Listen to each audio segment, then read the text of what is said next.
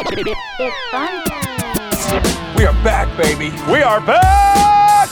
We are back. You are looking live. We get after it. You know, we jabber jaw, we go tit for tat, we have our little differences. Let's get funky like a monkey. And here we go. Hello and welcome to the Moose and Runes podcast. This episode 46 of the pod. We got plenty to talk about today. Matt, happy to be back on the horn with you here, talking a little bit of NFL free agency, some Big Ten basketball, golf season ramping up on the PGA Tour. It seems like fantastic theater weekend after weekend. I'll give us a little spring training breakdown. I was with the Giants for the past week. I had a good time out there in Arizona, so we'll have a few takeaways from spring training, a little bit of buy or sell, and then we'll send you on your way here, Matt. How you doing this fine Tuesday morning? I'm doing pretty well. I got my coffee here. I actually got a workout in before the podcast, which is I never do that. Cool. I don't know what sparked that. Also, it's my brother's birthday, Tim. I'm 26, so he's 32. Happy 32nd. And that's about all I got. I just want to wish my brother happy birthday. Well, out of the gates, you're going full on sociopath here. You figured out your brother's age by going to your age and then adding off of it. And you also highlighted your workout earlier this morning. You asked me how I was doing today. Ladies and gentlemen, Jason Bateman on the line right now. You asked me how I was doing today. I told you what I told you about my day. Did you not mean it? Was that an empty question? No. That was good. That's fine. No. Every time you ask me from here on out, you ask me how I'm doing today, I'll just give you a fine. That's fine. You'll give me that. I'm good. No, we're fine. No. That was appreciated. A happy birthday goes out to Tim. Now it's sarcastic happy birthday. No, it's not. It's not. His day of birth means a great deal, and it's a happy birthday to him. A valued, we know, a week-to-week listener here of the Moose and Runes podcast. So we're throwing out birthday shout-outs. Arguably the most mailbag questions answered. Maybe he's right up there. I think got to be one, if not a close two. Yeah. Top two and probably not two. That's in the words of Drizzy Drake Roberts. I don't know who that is. Should we get this thing started, Matt? We're getting off the rails quickly here. Let's get back on track. All right, let's jump into things just right off the bat. Baseball season around the corner, sneaking up on us here. Opening day not too far away. Got a chance to get over to Giants spring training camp, as I said this past week. Spent some time around the club, and it was a lot of fun. A lot of big names in that locker room now. They are going to be the oldest team in the majors. The entire starting lineup, except one person, will be 30 and older by the time that I think June rolls around. I think so. Right now they have 7 guys, in the starting lineup. But we're not talking about old nobodies. You're talking Evan Longoria, Andrew McCutchen, Madison Bumgarner's getting up there. You got just realized that with Kutch, right?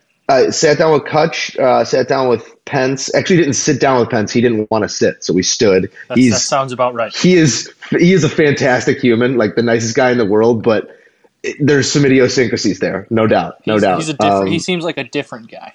Yeah, absolutely. And then I sat down with the Shark too, and as 16-year-old Notre Dame fan, Joe was freaking out a little bit, but it was great to sit down with Jeff. We had some laughs, and did you ask him more about Giants baseball or Notre Dame football? He's going into his 10th season, so to kind of highlight the age there, 10 years. I looked at it. I was like, it doesn't. He always felt young. It always felt like his first couple of years in the league, but he's going into his 10th season now. And I actually so I sat down. I'm framing up the shot or whatever, and we're just kind of shooting the breeze, talking about stuff. And I was like, I got to be unprofessional for a second here. Watched hauling a lot of balls in South Bend, grew up a Notre Dame fan, this and that. And he was like, sometimes guys just want to come on, get on with it. He goes, those are some of my best memories, man. He goes, I love that place so much. I wish I could get back there more. So he's still very reminiscent of his Notre Dame days. But you look at the guys that he played with at ND and that he played against, his contemporaries, they're all retiring. And Samar just got probably another nice big fat guaranteed check coming down the pipe pretty soon too. Yeah, he's probably hasn't had the career, in terms of success, like on-field success he might have had in the NFL, but I think he did just fine for himself with the money he's making here. And he's on, a 4-year, 5-year, $90-some million deal with the Giants? Yeah, his current deal, yeah. And a solid number two. That was part of what we were talking about is, guys always talk about protecting other batters in the lineup, having a good 2 and 4 to bookend your 3 or whatever. And you don't really talk about it much when you're talking about the pitching rotation, but he's gotten a pitch behind Madison Bumgarner for the last 3 years. And I know last year Bumgarner was out for a good portion of the year, but that sort of protection on a day-to-day basis affects lineups, and then you're getting a good look at him coming off as the number 2. So he's in a great position right now. But it was good to catch up with Samardzija, and there were some legends there. Felipe Alou was there, Willie McCovey was there. Got to rub elbows with Boomer a little bit, Chris Berman. But just my big takeaway from spring training is how good of a job that Phoenix and Scottsdale do with this entire month and a half. It becomes the place to be. I mean, I forgot a belt, as one does when traveling. Naturally, yeah. And I walk into Nordstrom as Addison Russell's walking out, and I turn around and Raymond Felton and 2 other guys from the Thunder are standing there shopping too, because they had a game against the Suns. So it's a very vibrant place, even on like a Wednesday in spring training. There's people there anytime you go out.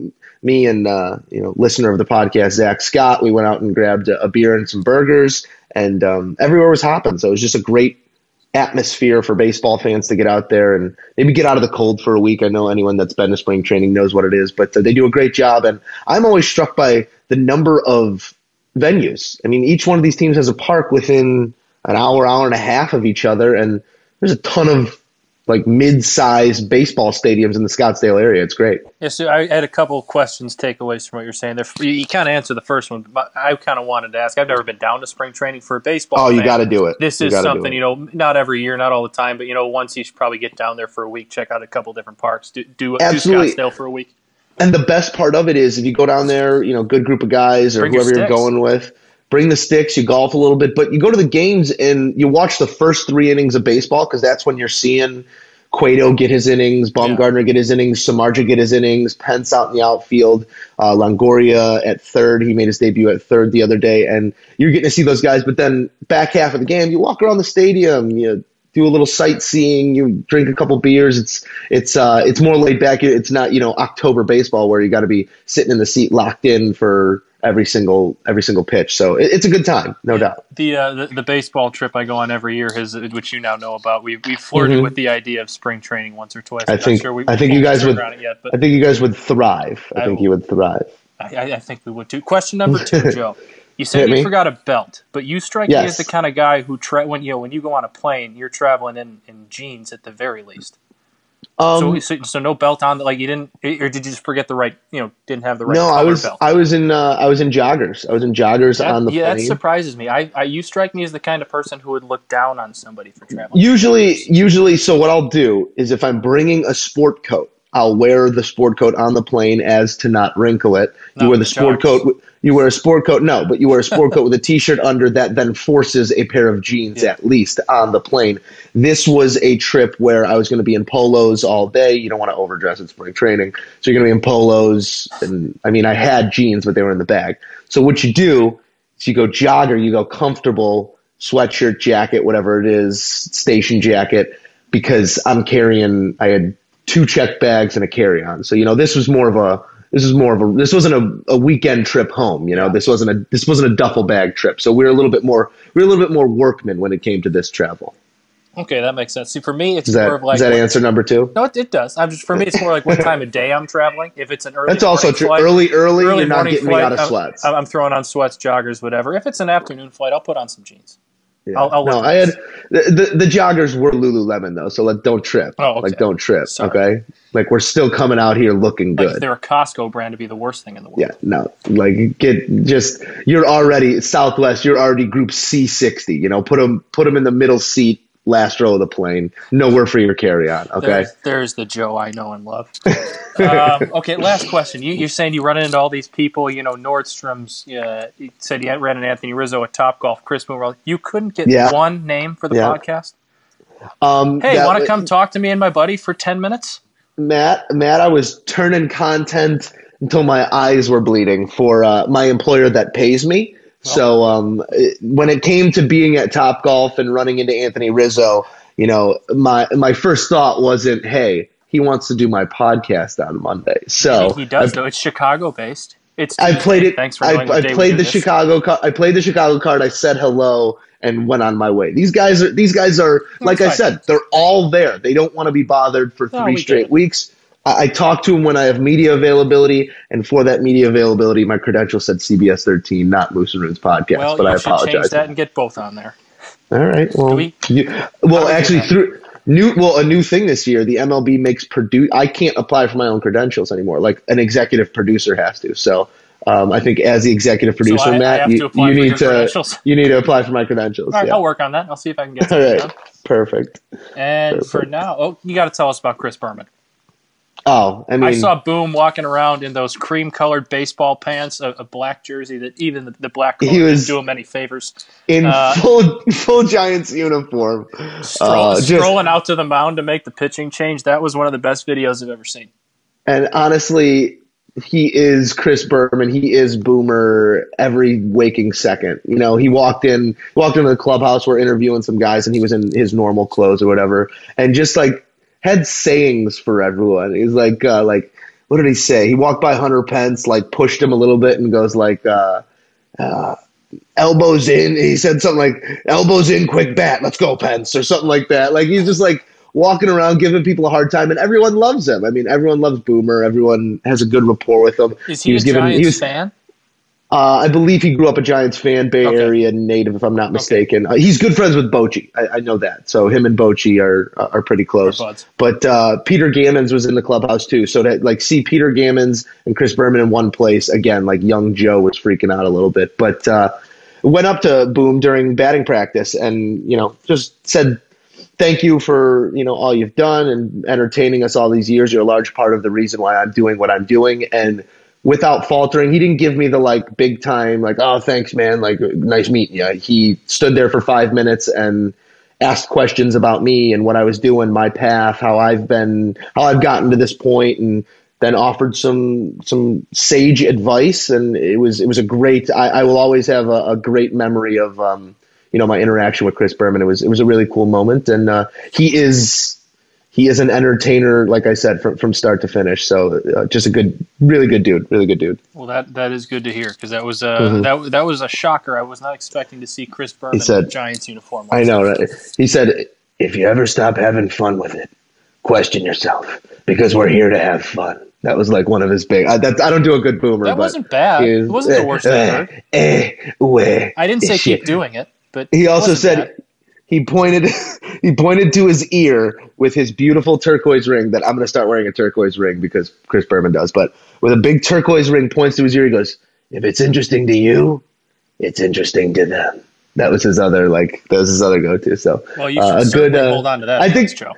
I'm getting a little borderline Pacino with it there, so I apologize. You are. The more you went on with that, the more Pacino stuck into that. Saying it became son of a woman, no doubt. But yeah, a great experience there at spring training. Tried to get over to the A's. They were across town, and they took their time with the credentials. So it's going to be mostly Giants coverage. It's not their loss, Joe. It's their loss. So the great viewers here in Sacramento don't get any in-depth sit-downs with the guys that are on the A's. Well, I'm sure they'll be very upset, Joe. Google's A's roster. All right, Matt. Well, should we talk some sports? Let's talk a little sports. I mean, you came at me with the spring training question. No, I love the spring training questions. I if you're okay, let's make it. Yeah, let's take it to the next level. A little prediction. I think the Giants are back in the playoffs this year after a 98-loss season last season. There was a good energy around the team, and I think just with those pieces, if they can stay healthy and find like a 4 and a 5 on the back end of that rotation, they should be, on paper, one of the better teams in baseball this year. Yeah, I mean, it's for them again. It's like you said, it's going to come down to being healthy. I mean, Bumgarner's got to stay away from the ATVs and stay on the mound.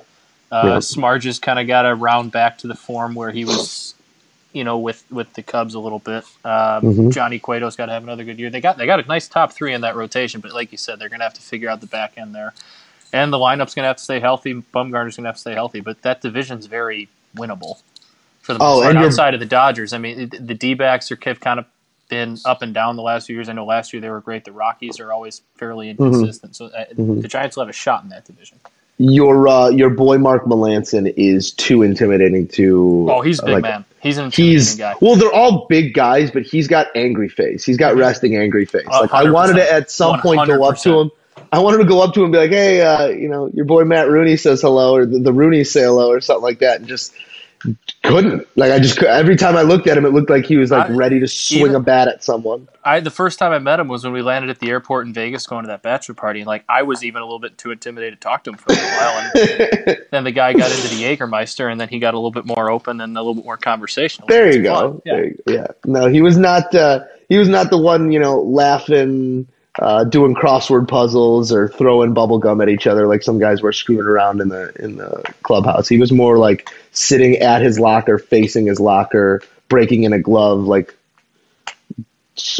chanting satanic. Like he was just a scary dude. He was a scary dude. I obviously got the opportunity to shake his hand, and when I shook his hand, I understood why his curveball dropped so much. Yeah, he's got a little snap. I think he could wrap his entire hand around a baseball with how big that thing is. It's a paw. But good for middle innings. Good for middle innings, that's for sure. Let's dive into it, Matt. Here, plenty to talk about. Football on the sporting front. You want to jump in a little NFL first? I always want to jump in NFL. You know that. All right. Well, we're getting a franchise tag season. Some big news coming out of the league. Allen Robinson will not be tagged in Jacksonville. Possible target there for the Bears to fill some wide receiver needs. Steelers once again tagging Le'Veon Bell. Which, what are you doing? Stop disrespecting this man. Sign him long term. And Jarvis Landry accepts the franchise tag in Miami, but they are still open to a trade. Matt, spin the wheel. You jump into whichever one of those you want. Well, let's talk about the most relevant topic, I think, to us. The Jarvis Landry news was in the news here. I know you weren't in Chicago, but you're probably quite familiar with Bears Twitter, Chicago Twitter. The offer that was originally leaked as the possibility, now it's being shot down heavily, was Jordan Howard for Jarvis Landry. Joey, tell me your thoughts on that if that were a possible offer, because you had some strong takes on it before the podcast. It just doesn't jive with where the direction of this team, I don't think. And, everything, all the reports, Moon's report was if they don't see Jordan Howard as a long-term fit at running back, why wouldn't you? Like, Jordan Howard has been one of the few things over the last couple seasons that has been consistent. Came out, had an amazing rookie season. He's since then, there wasn't a huge drop-off in the sophomore season. He's a top end. He's a top 10, top 15 back in the NFL. That is a place where you don't have a need right now. Why are we going to fill a need? It's like the scene, and we went over this the other day, the Vegas vacation scene. You plug the bubble gum into the one hole and another hole opens. Let's fill needs. Let's not create them. Yep. Like, who's your tailback if Jordan Howard gets sent for Jarvis Landry? That's my thing. Like, if they had Jordan Howard, but they also had, a 1A behind him. If Jeremy Langford was still on the roster, perhaps. I very much like Tariq Cohen, but Tariq Cohen's on every That's down not an every back. Down back. No. Tariq Cohen is a feature kind of player who's going to bounce around, sort of a utility type in that offense. If you had a number 2 running back who you felt comfortable with handing over the duties to, sure. But Jordan Howard's been very successful over with the last 2 years now. This year, I know he had some ups and downs, but I think that was a lot in part because of the offense and the play calling. And basically, everybody in the world knew they were going to run the ball on first and second down, and he still went off for big games here and there. The problem is with him, he's catching the ball out of the backfield, but that's stuff you can work on. He doesn't need to be great at it. He just kind of needs to get to be acceptable at it. And I think that's too heavy of a price to pay for Jarvis Landry. You don't really see these blockbuster type deals in the NFL player for player. I think you can get him for a combination of picks. I don't think it's going to take Jordan Howard to get Jarvis Landry, especially if Jarvis Landry's pretty open that he doesn't want to be back in Miami and Miami doesn't want to pay him what he wants. Yeah, I think Miami really loses. I don't see what negotiating power they have here. Yeah, but now that they have him under the tag, that's their only negotiating power. It's he's ours if nothing doesn't work here.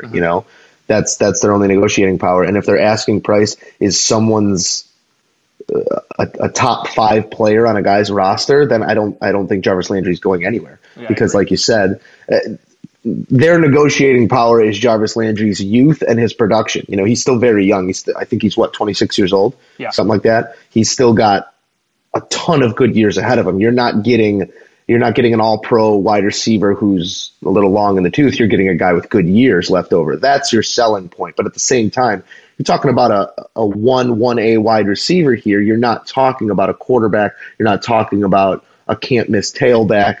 Wide receivers, not to be disrespectful to the position I hold dear to my heart, wide receiver might be the easiest position to recruit good talent. And I know the Bears roster doesn't show that, but there is so much good wide receiver talent in the NFL right now that giving up a tailback that you're starting to see good things from that might be the guy moving forward for the next 4 or 5 years, I just don't see that adding up. That doesn't add up to me. You look in this free agency class, too. It's not like it was Jarvis Landry and nobody else. Yeah. I mean, Allen Robinson's a free agent. Marquise Lee from Jacksonville as well is a free agent. Paul Richardson's been successful out of Seattle. He's a free agent. I know Sammy Watkins hasn't been tagged yet. St. Louis or Los Angeles isn't sure they're going to tag him. So there's 4 names right there, and there's some decent depth names coming out of it, too. And I think what some of the better teams in the NFL have shown the last few years, a lot of the more successful ones, is you don't really need a star, bona fide number 1 wide receiver isn't the most important thing in the world if you have that receiver depth. So if you can get depth across the board, you can get away with that if you have a good quarterback, good running game like the Bears are banking on having. Also, breaking news here, the Rams did just tag LaMarcus Joyner, so Sammy Watkins will be a free agent. Good timing. Beautiful. Literally just good 30 timing seconds there. after I said that. Coming down on the wires for you there, Matt. Yeah. But that's what you get for having Twitter open during the podcast. I completely agree with you. And even on top of that, the draft, when it comes to wide receivers, there's always good wide receiver talent coming out of the draft. And wide receivers, a position where if the guy's got a half a brain between his ears, he can pick up an offense. And I know the learning curve at the NFL level is a lot quicker. It's a lot higher, fast-paced, more is demanded of you. You have 10 times as many plays, and you could be in 10 times as many different positions. But if you have a guy who can pick that up in a year, you can get production out of a rookie wide receiver. It's not like the quarterback position where you have to wait, or even like a tackle having to, I think that you can pick and plug from college to NFL a wide receiver who's smart enough to pick up the offense and have him be successful for 16 games. And plus, let's not forget here, the Bears basically have another first-round pick this year with Kevin White coming back healthy. Oh, God. Just make that stop. I just need... Did you see the picture of him flexing in front of the mountains or something? I feel I don't like getting mad at him because it's not necessarily his fault that he keeps getting hurt, but at the same time, stop. Let's get healthy. Yeah. Let's get some production before we're tweeting pictures of ourselves absolutely jacked. No, he did look pretty ripped. Good for him. So there's a lot of guys who looked ripped that have never done a darn thing. And, I hope he works out. Let's just leave it at that. Yeah, but I'm not counting on it. So I think the Bears still need to go out there, address that wide receiver position, and there are ways you can address it. But what do you make? To wrap up free agency here, Matt. What do you make of Steelers tagging Le'Veon again? I don't get it. I mean, he is outside of Antonio Brown. I mean, even you can argue with Antonio Brown, he is what makes that offense go more than just about anybody. He's been the most successful running back in the NFL for the past 4 seasons, whatever it's been now. And it just, I don't get what message they're trying to send or what they're trying to do. He should be the highest paid running back in the NFL. I don't know exactly what he's asking, but the way you can structure these contracts in the NFL, it's not like you're guaranteeing him a big deal, so you should pay him heavy up front for the next 2 or 3 years, and then if it comes time in 3 years you don't want him, you can cut bait with him. But for the next however many years, he should be the highest paid running back in the NFL, and it's really not even that close.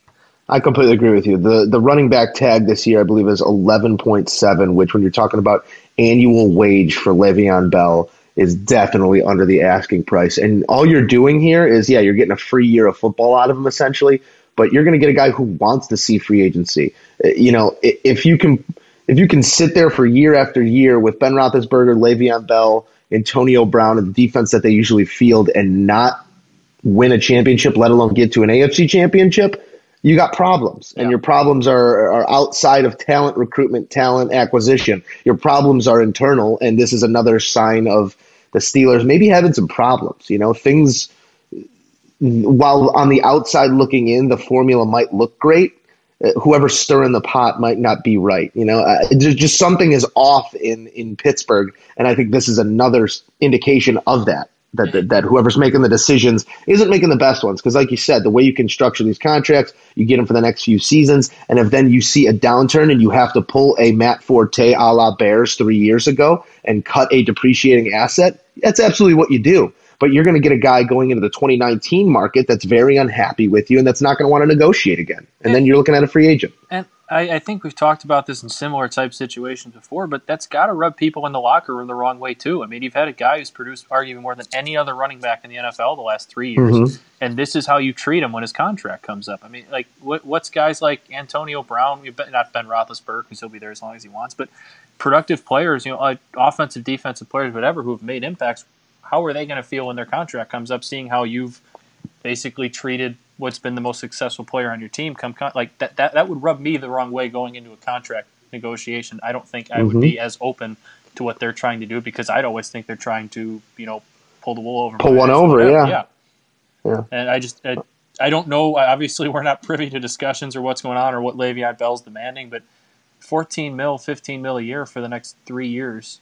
It doesn't really seem like that big of an asking price, given the cap's $177 million, and I think it's gone up $10 million every year for the past 5. So that's not that much for the most successful running back in the NFL. I agree with you, Matthew. It's definitely something that will be interesting to see if Le'Veon Bell shows up to camp again. Even if he tags him, I wouldn't. You might not see Le'Veon until week 3 spring training. Who knows? Spring training. Yeah, well, I'm in spring training mode right now, huh? Joe, you touched on preseason. Matt Forte there. Yeah, I think we should shout out Sky Point for Matty Forte. One of my favorite Bears probably ever. Absolutely. Hanging him up, signing that 1-day contract with the Bears. I believe NBC Sports Chicago had that story. Yeah, well done by the network. But that was one we kind of forgot in our rundown meeting there. I'm glad you kind of talked about that, because he was arguably one of my favorite Bears of all time, and they kind of stole him in the second round there. And hard to think of a more consistent player to wear the orange and blue on the offensive end. Yeah, and lifetime. Another guy where it's a shame that it wasn't a part of a championship, but that's what you're signing up for when you're a Bear. But a fantastic person, a fantastic ball player, and you always look at a guy's game and what you think about their game, and I'll always remember Matt Forte. Essentially, and there were guys who did it before him, but no one really did it like him. Just his applicability out of the backfield catching passes. He took that part of a tailback's game to the next level, and guys started seeing that, man, the whole NFL's moving this direction of pass happy, pass first type offense. I still want the ball 24 times a game. If 6 of those have to come through the air, I better learn how to catch some passes, because Matt Forte's doing it. And he was really one of the first of his kind to do that, because it used to be, you have your every down back and you have your specialty back who's more your receiving type, and he was really the first Forte said, I got both of these. To be kind of both of those and be that dual threat out of the backfield who can do a little bit of both. Whose pick was he? Who was the GM at that point? Was that Angelo still, or was that? That still would have been Angelo, yeah. That was like tail ends of Jerry Angelo years? Yeah. Well, thanks, Jerry. Jerry was the only thing. Oh, goodness. All right, well, what else we got here today, Matt? We got some golf. You want to talk a little golf? WGC Mexico, golf. A thrilling finish. Phil Mickelson gets his first win in over 3 calendar years. Justin Thomas holing out to force a playoff preemptively, but to go 2 strokes ahead with Phil coming down the stretch, it's grand theater, and people might think sitting watching golf is boring. No, to those of you who feel that way, get into it, because this is high drama, and there are so many talented guys on tour. Not only that, you have legends of the game winning tournaments still at the age of 47. It's shaping up to be a great season, man. Yeah, we were out for we had an early birthday dinner for Tim on Sunday night. It was during the end of this tournament. My dad is maybe the biggest Phil Mickelson fan of all time. He might be running the fan club, but he was on the phone at dinner, checking Twitter, checking texts from people about Phil going on. Like it was almost like, usually the kids are the one getting yelled at for having the phone out at the table. He was kind of out there, kind of looking down, seeing what PJR was invested. He was very happy when he found out Phil pulled it off.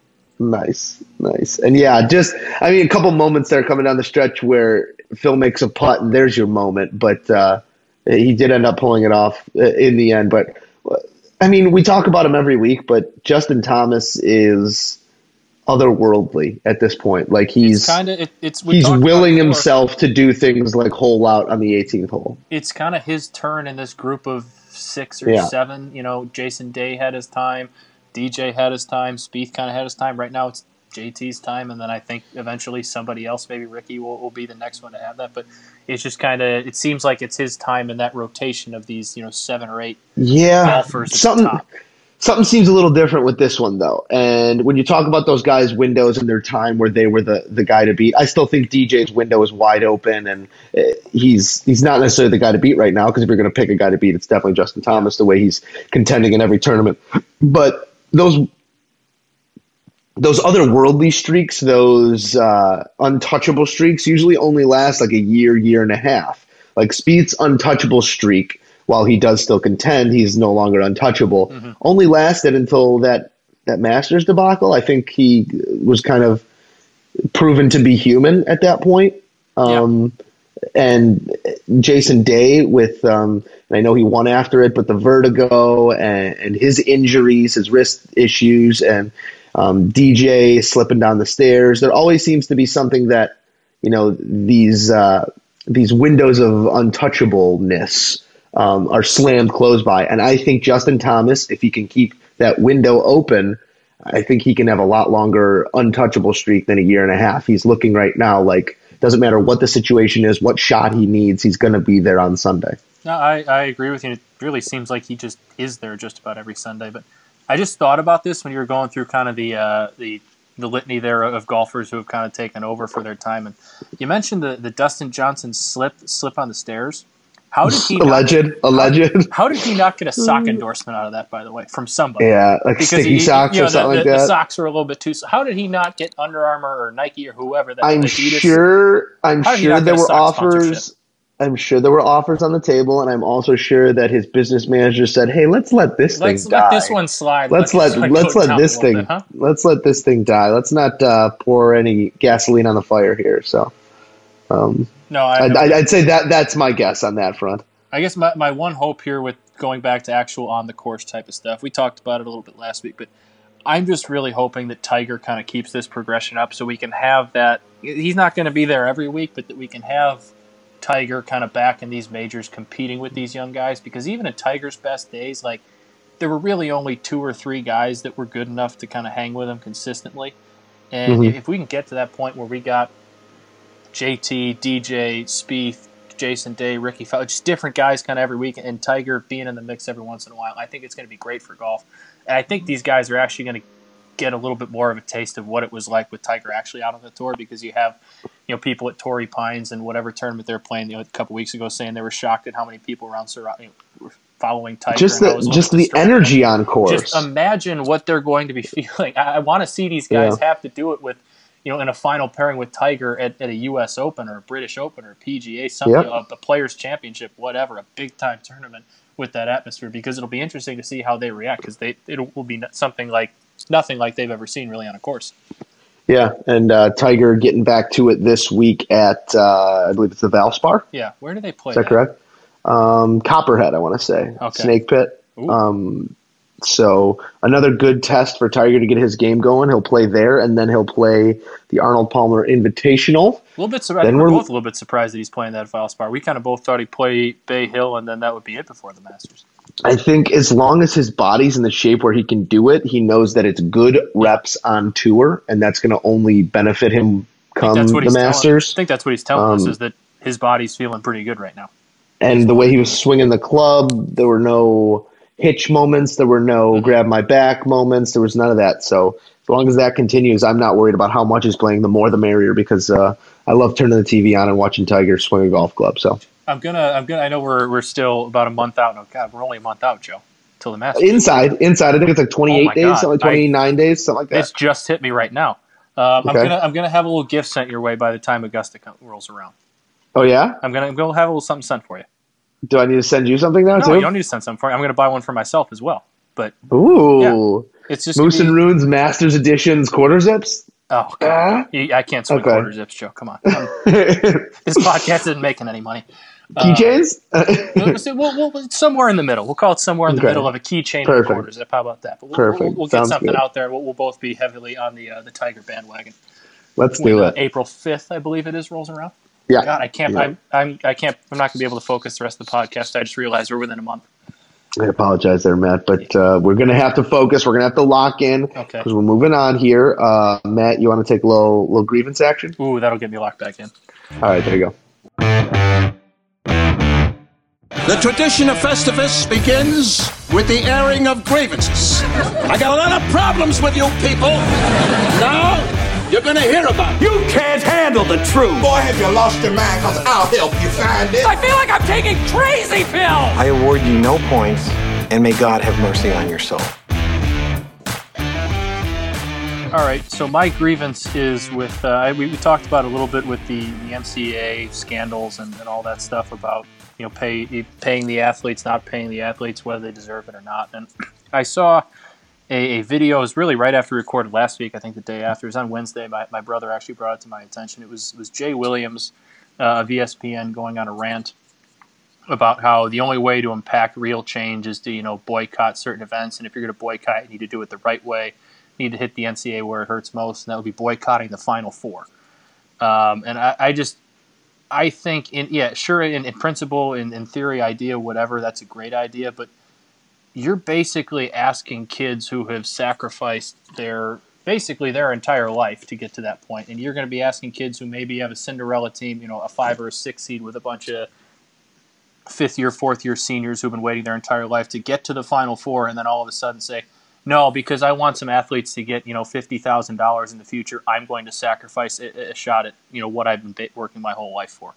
You're asking kids to basically boycott the one thing, who probably a lot of kids' last chance to play basketball ever, and their only chance to play on that big of a stage. I think it's very short-sighted. I think it's very inconsiderate. And while his argument may have been well thought out, I think the common sense kind of sitting right in front of him went out the window there. And I also think part of it is if the NCAA tournament was on ESPN, I don't think he ever would have asked that. The fact that it's on another network doesn't help. If you want to incite that change, you want to boycott, you want to hit people where it hurts, ask kids to boycott their conference tournament. Ask, the Dukes of the world, the North Carolinas, the Kansas, the teams that are already in the NCAA tournament, say, we're not going to play here, because that's where it's going. That where is a place where it could hurt most. It's not going to affect kids who are trying to get into a tournament play for something, but it'll also mean something and cost the NCAA and some networks a whole lot of money. But I that really rubbed me the wrong way, and I'm trying to imagine. Obviously we played D3 football and nothing anywhere near that stage, but could you imagine if we had made the playoffs and gone to the Final Four or gone to Salem and then said, no, you know what, we're going to boycott this because it's not happening, because we think we deserve a couple $1,000s here and there. No, you kidding me? You sacrifice. Basically, these athletes they get a month off. They're pretty much working out 11, 10 months, or out of the 12 of the year, and you ask them to boycott their one shot at a championship on the Final Four in the biggest stage of them all. I just thought that was Bush League. Yeah, I don't like it either, Matt, and. And I'm usually a Jay Williams fan. I liked him. I think he's a pretty good analyst. I think he's very smart. He's good at what he does. But I just thought this was way out of line. But I think you hit the nose on the head there when you're talking about the networks too, because I'm sure his employer was thrilled with him making this ask of these players. But you make a good point there, and it's just not. It's not realistic. It's not realistic to ask everyone to get on the same page when you're talking about what's at stake for these guys, not dollars and cents, but pride. And as you said, every moment that they've worked for to get to this point, you get to a Final Four and I'm supposed to sit down. I'm good.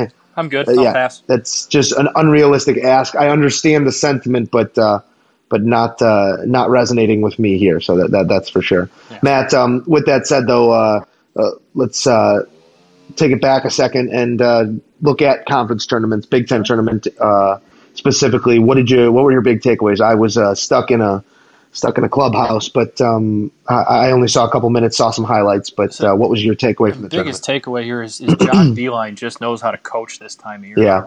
He's not that his team isn't talented, is it? Because obviously it is, but it is not it's not the most talented team in that conference. It's probably not one of the top 2 most talented teams in that conference. But he has a way of getting those guys to play their best basketball around this time of year. And it seems like he's got Michigan State's number, too. I think that's all 3 times he's beaten them that they played him this year.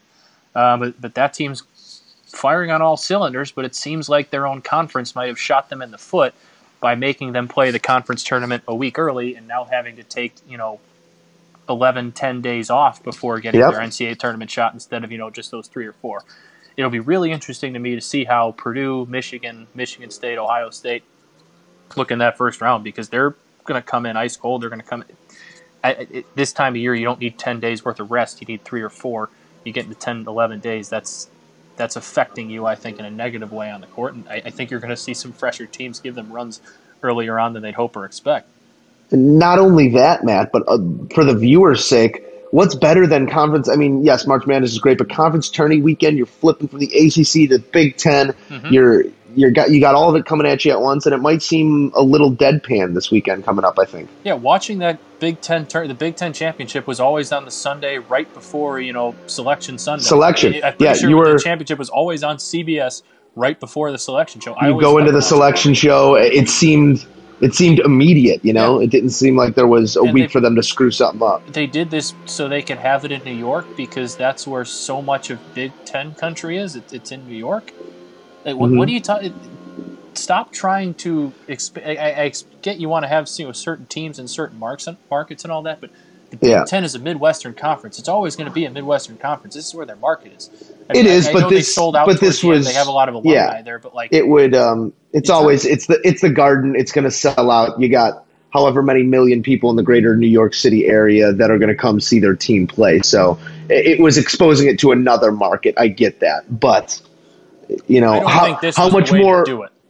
Yeah, no, I agree. You can do that by having regular season games there. You can do that by having not preseason, but those early season games. You can have random mid-season games there too. You can figure that out. Though. Don't put your I mean the opening tip-off of, I know it was like a Tuesday afternoon, but the opening tip-off of the playoff game, there was like nobody in MSG. Whereas if you have that United Center, you have that in Indy. Place isn't full, but I think you have half the place probably full at that point, because everybody in the Midwest just funnels to those 2 cities to see the Big Ten tournament. Off the top of your head, do you know who had the longest travel to New York? Ooh. Quickfire. You can't think about it. Quickfire. Purdue. Nebraska. Oh, I forgot about them. Yeah. Longest travel to New York. That makes a lot of sense. And they traveled all the way there to get their first round bye and lay an egg and probably cost themselves a spot in the tournament. Well, they lost to the champions, Joe. Yeah, but they lost to the champions and were never in the game, so it didn't look good for them. I don't think it was a last solid data point for the committee to take into consideration. Well, fingers crossed for them, though. We'll see what happens. Yes. All right, Matt. Well, should we jump into a little buy or sell? Or we had the Oscars. You want to talk Oscars? Or you want to go buy or sell? One of my buy or sell questions is the Oscars. All right, so let's go buy or sell. Let's go buy or sell here. Why don't you start us off? I'm going to start with my other one here. Okay. Buy or sell, number 8 in the draft is too early to take a guard for the Bears. I'm obviously talking about Quentin Nelson here. But there's that notion floating around that you need to take a skill impact player at number 8. And I lean towards that notion with a pick that high at number 8. Usually if you're talking number 8 and there's a can't miss tackle, I'm fine with that. But talking about the guard position, not to undervalue it, but interior linemen, maybe not as much asked of them as a tackle, and you need that top tier tackle. But at 8, I would like to see them go fill a couple needs. If we had 2 serviceable wide receivers right now and a linebacking core and defensive secondary that I'm sure of, then yes, maybe. But with the current number of openings that need to be addressed, I want to see 8 go to a skill position. I'm going to disagree with you there. Of course, because I was a guard. But my question to you is, I mean, if Zach Martin was in this draft, and Zach Martin was a prospect in this draft, do you not think he would go in the top 10? He would. Exactly, and that is the type. I mean, I'm not saying Quentin Nelson's going to be that, but that's the comparison. It's the easy comparison because it's the Notre Dame connection, all that type of stuff. But that's the type of player Quentin Nelson's getting compared to. He's getting compared to guys who can jump in right now and be an all-pro guard from day one. And I know it's an interior line spot, but you still need 5 solid pieces on that offensive line. And with Josh Sitton not there anymore, Kyle Long's health always, in question, you need to fortify that offensive line. You're telling me I can get a piece that's going to be a Pro Bowler for 10 straight years? Sign me up tomorrow. Yeah. There's no guarantee. No, in there that, isn't. But there's no guarantee with anybody in the draft. If you're telling me Nick Chubb falls to number 8, you got to go out and get that pass rusher because that is a little bit more important spot. But it's not like you don't need guys to block the you absolutely do. Of the world, those Geno Atkins of the world, those everything starts up front. I will always give the credit there. Everything starts up front, but the last thing I want to do is turn on the TV again next year and be asking who the hell is catching the ball. I'm with you. I don't want to have to wonder who Mitch Trubisky's targets are anymore because I don't want to sound like a broken record, but situation is what dictates a quarterback's success. His execution, yes, but you could have all the execution, all the talent in the world. If your situation is not correct, you will not succeed. Does that situation include offensive line to protect for him? Yes. But if you can do that, you need to have guys on the outside that can get it done. We don't right now. I'm with you, and I think it's more of a draft-to-draft basis. But I think this year, Calvin Ridley's obviously the big name. I'm not sure where he falls. Hashtag draft Bama. Go win a championship. I just the Falcons haven't won a championship yet. They drafted Bama with Julio Jones. Draft Bama. This receiver draft is pretty deep, and I think you can get somebody in the second round at that early second round pick and still be okay and address some other needs instead of reaching or trade back. They might. That's what I was going to say. They might trade back. That. If you want to trade back to 15 or something like that and see if that'd be a very Bears move. For it. Yeah. Well, if they got 4 quarterbacks who could go in the top 10. If there's 2 or 3 off the board by 8, you might have somebody who gets a little bit desperate and gives you 2 first-round picks to jump up there. Yeah. But if they go get whatchamacallit at number 8 with a guard, like will I feel underwhelmed? Yes. Will I be okay with it? Yes, because like you said, you got to fortify that front line, and as long as this is a long term, that's the only thing you can't have. You can't draft an offensive lineman that gives you 3 years and nothing but knee injuries, ankle injuries, foot injuries. Nelson. If you draft him at 8, you need Quentin Nelson to be Zach Martin. And there's no guarantees, obviously, but if you can feel as close to a guarantee as possible, then go for it. Mm-hmm. Did you see him at the? They have my blessing. Did you see his bench at the combine?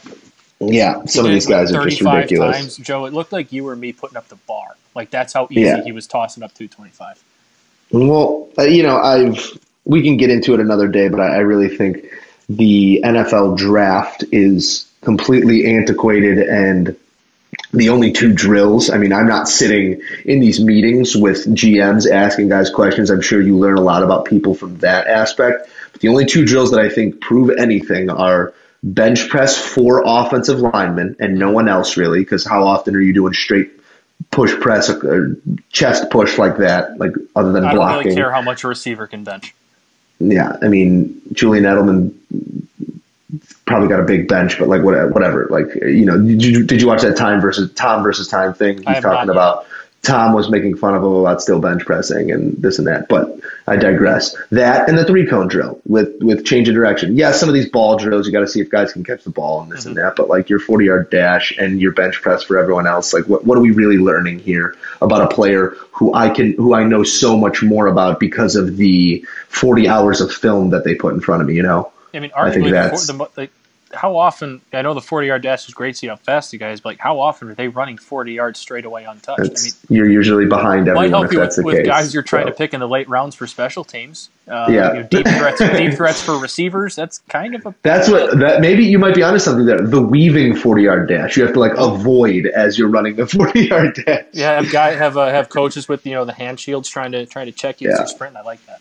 We should get somebody on the phone. I think you learn more in those first 10, 20 yards about a guy than you do throughout the 40-yard dash. Explosiveness, get off the ball, reaction. That's why when we did our testing day at Wesleyan, offensive, defensive linemen didn't even you guys only ran 20s, We ran 20s because he just really cared about how quick we are. Hey, tough day for you those guys. Were tough to run. Oh, goodness. All right, Matt. We're still in buy or sell here, so let me hit you with one. What do you say? Oh, yeah. Good call. Matt, buy or sell. Steve Kerr came out and said that undrafted NBA players that go to the NBA draft and remain undrafted should be able to go back to the NCAA to play in college. Buy or sell Steve Kerr's notion of a little bit of fluidity when it comes to NCAA, NBA. Now, if I'm not totally mistaken here, don't they already have something like that? Like if you don't hire an agent, you can go into the draft and then back out before it's over or something? I'm not sure what the threshold is. I know they used to. I'm not sure. I don't either. I know you can't hire an agent. But I think I would agree. I don't think you can have these kids hiring agents. But if you want to declare for the draft without an agent, absolutely you should be able to go back if you don't get drafted. Yeah, but if you're declaring for the draft without an agent, good luck. Like, why are these teams going to – unless you're the perennial overall number 1, 2, or 3 pick, you need an agent. Like, you need someone who's making your case for you with these teams on a day-to-day basis. If you really think that you're – an NBA first round, early second round draft pick, you have an agent. I mean, but they've done it in the past. I mean, there have been players that's how they've done it. They've declared for the draft and backed out without agent. I mean, maybe there's under the table deals like, hey, you're my agent, call people on my behalf. But if there's a way to do it, I guess I'm totally fine with it. I like the idea of it. I think it's somewhat worked in the past. If you can figure out a way to have these kids have agents without really affecting recruiting, payments, all that type of stuff, sure, I'd be all for it. I think what they need to do is whatever best for the athlete, the student athlete, whatever you want. Did you just almost go student athlete on us? I almost did. I changed I stopped mid-student and just stuck with athlete. They need to do what's best for the kid. And I think that's absolutely what's best for the kid instead of, leaving college a year early and ended up in a G League team somewhere without an NBA guaranteed contract. Yeah, let them go back. Yeah, there's a lot of stories that end poorly, and I don't see the harm to it. I don't see what. No, there's no harm to it.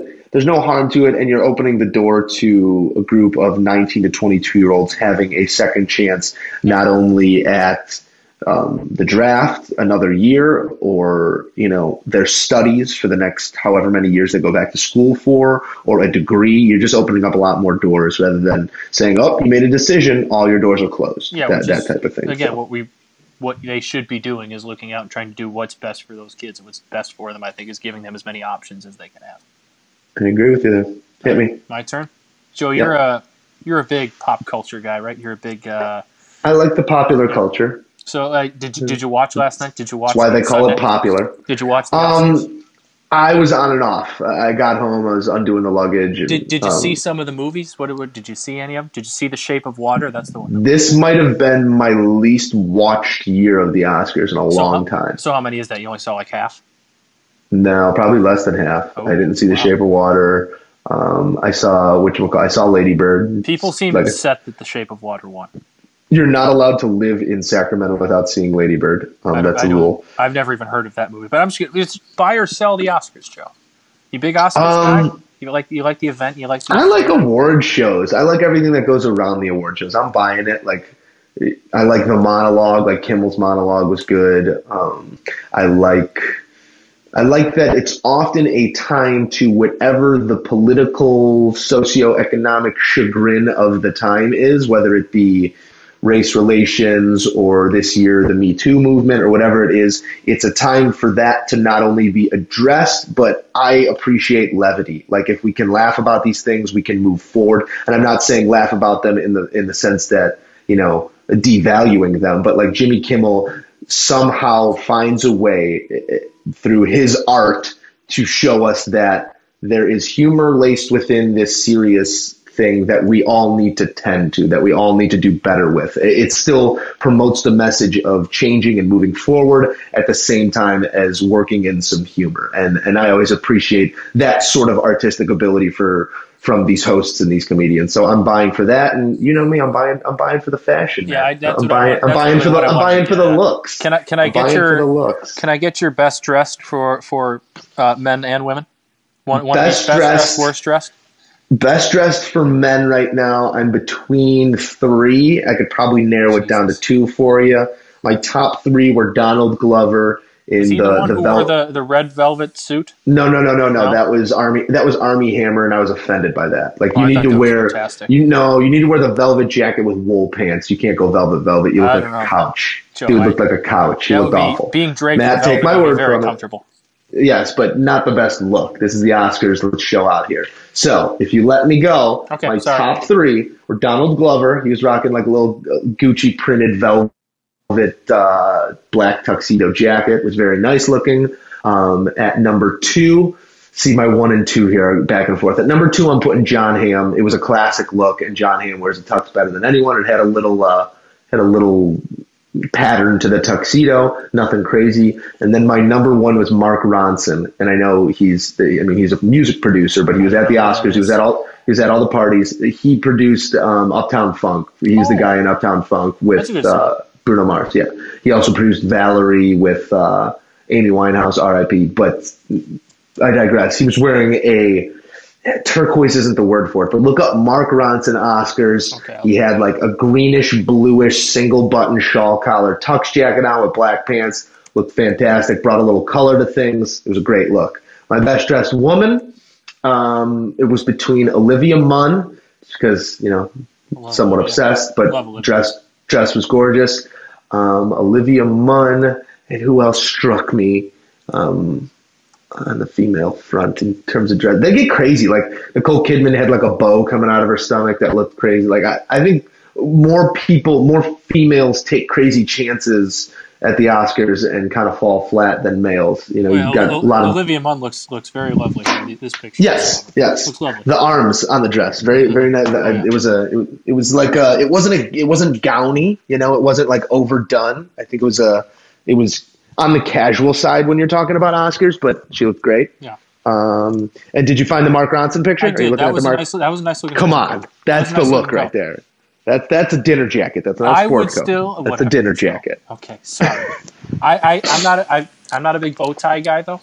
That's just me. Gotta go bow tie. Gotta go bow tie. With a tuxedo, you have to wear a bow tie. See, with me, I have a little bit, of a gut.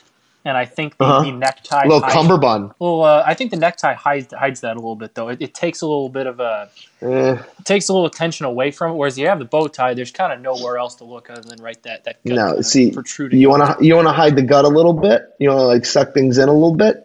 You go with the cummerbund. You go old school look cummerbund with the bow tie. You saw a couple of those looks out there on the red carpet this week. Okay, well, if we ever make it to the point where we're going to a big award show, Joe, I will let you... Just let me dress you. I'll let you dress me. Pause. Let me dress you. We'll have you looking good. Have you looking good. I appreciate that. All right, Matt. My last buy or sell here for you.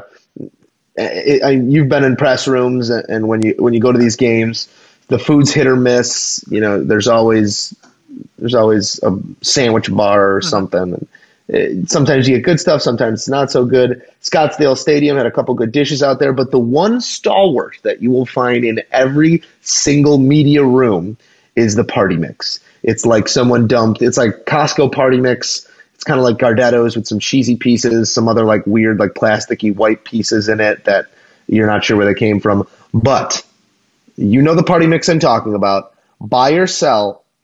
Some people might think this is super easy, but I want to debate this. Buy or sell. The rye chip is the best piece in a party mix. The brown Gardetto's rye chip. So I'm going to buy that because I think in the party mix, while it is all mixed up together, I do think that is the best one. While it's not, I don't think it runs away with it. I like in the Chex mix. I'm also a big fan of the Chex as well. I think those are fantastic. But like when you get, I would never buy, the bag of Gardetto's like only rye chips. Oh, that's overkill. That's overkill. I've done that. That's once. A torn up tongue. I did that once, and it's just not the same. It doesn't taste nearly as good. You need it to be as a part of the mixture. Exactly. I need it as a part of the mixture. On its own, it is not nearly the same. I will say yes, but it's not like it's not running away. I like pretty much everything in those things. I like the pretzels. I like the little Chex.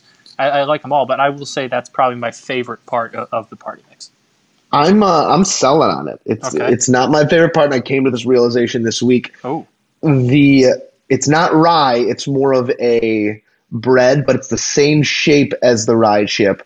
It's cheesy white counterpart. I know exactly what you're talking about. It's a little. It's not as crunchy. It's a little bit more. It still has crunch, but it's a little airier than the rye chip. I'm saying that's taken over for me in the party mix. Well, that's good. Big development. Yeah, big development. Well, we've had some of our best conversations on here have been about snacks and food layout. So I think this is actually very relevant to the conversation because now I know. Now I know a little bit more about you. I know a little bit more about your food preferences.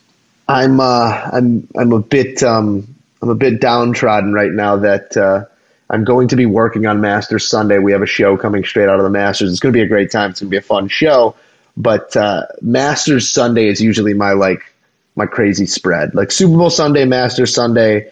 The Masters is all about the snacks for me too. Like you got to just like clear the table off and then cover it in food, like different food that'll keep throughout the day. You know, you can just pick at. It's not all the time with you, but for a skinny guy, for a wide receiver, a little guy, we get after it. You sometimes have a fat guy kind of mindset, and I like that about you. It's not only a fat guy; it's a fat guy mindset. But I also I'm saying I like that about you, Joe. I love the preparation of it.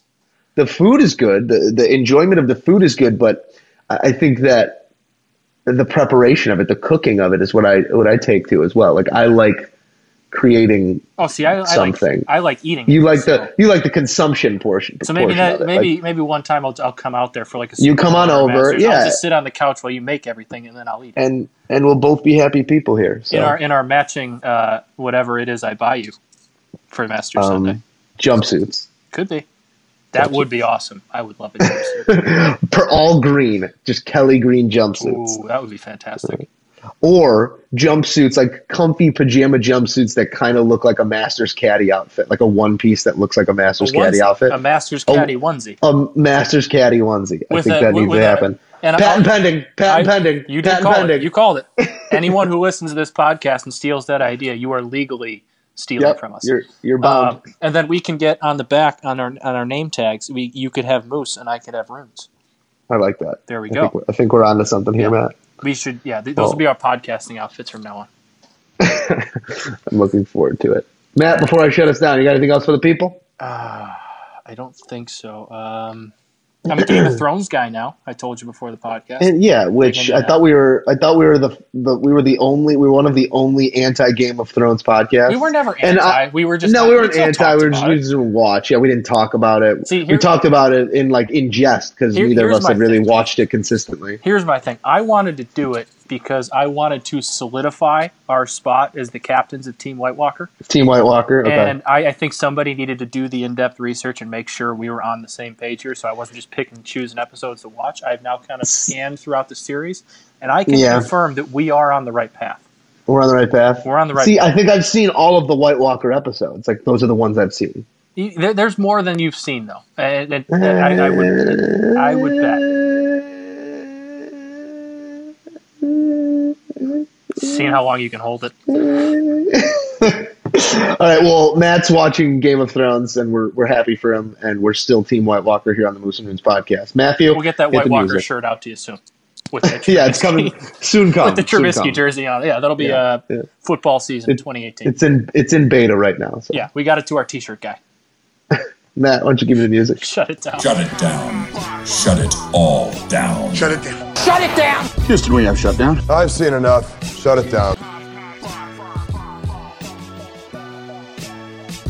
All right, today I'm going to shut it down, on a positive note. I want to send you guys off with some good feelings, and I know everyone probably saw it. It was all over social media, all over TV, but Shaq Griffin from UCF having a fantastic showing at the NFL Combine. And when I say, you can't really see much from guys at the NFL Combine, I think we saw a great deal from Shaq Griffin, just unbelievable resilience and refusal to take no for an answer. The guy's got one hand, he's got one arm, and he's catching passes out there. He's running sub 4.40s as a linebacker. Now, where does he fit at the next level? That is yet to be seen. But all I know is that this kid competes. He comes out there, and he's not letting a disability, a disadvantage get in the way of his dream, of his greatness. And I think we can all take a great deal from that message right there, whether he's playing outside linebacker for the Patriots, or if he's playing strong safety for the Titans, or if he's playing Canadian football, or wherever he lands. I think we can all learn a great deal from Shaq Griffin. So I thought that was my biggest takeaway from the weekend, and something that deserved to be spotlighted here for a moment at the end of the Moose and Runes podcast. That's going to do it for episode 46 of the Moose and Runes podcast. As always, thank you for listening.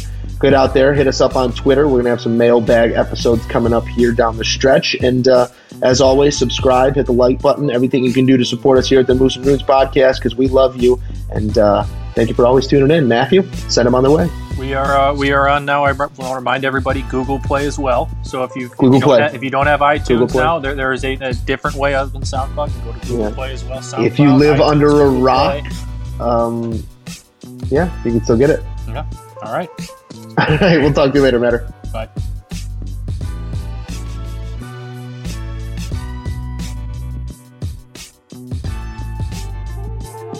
May God give you for every storm a rainbow, for every tear a smile, for every care a promise, and a blessing in each trial. I swear I've seen a lot of stuff in my life, but that was awesome. Chicken on the stick was phenomenal.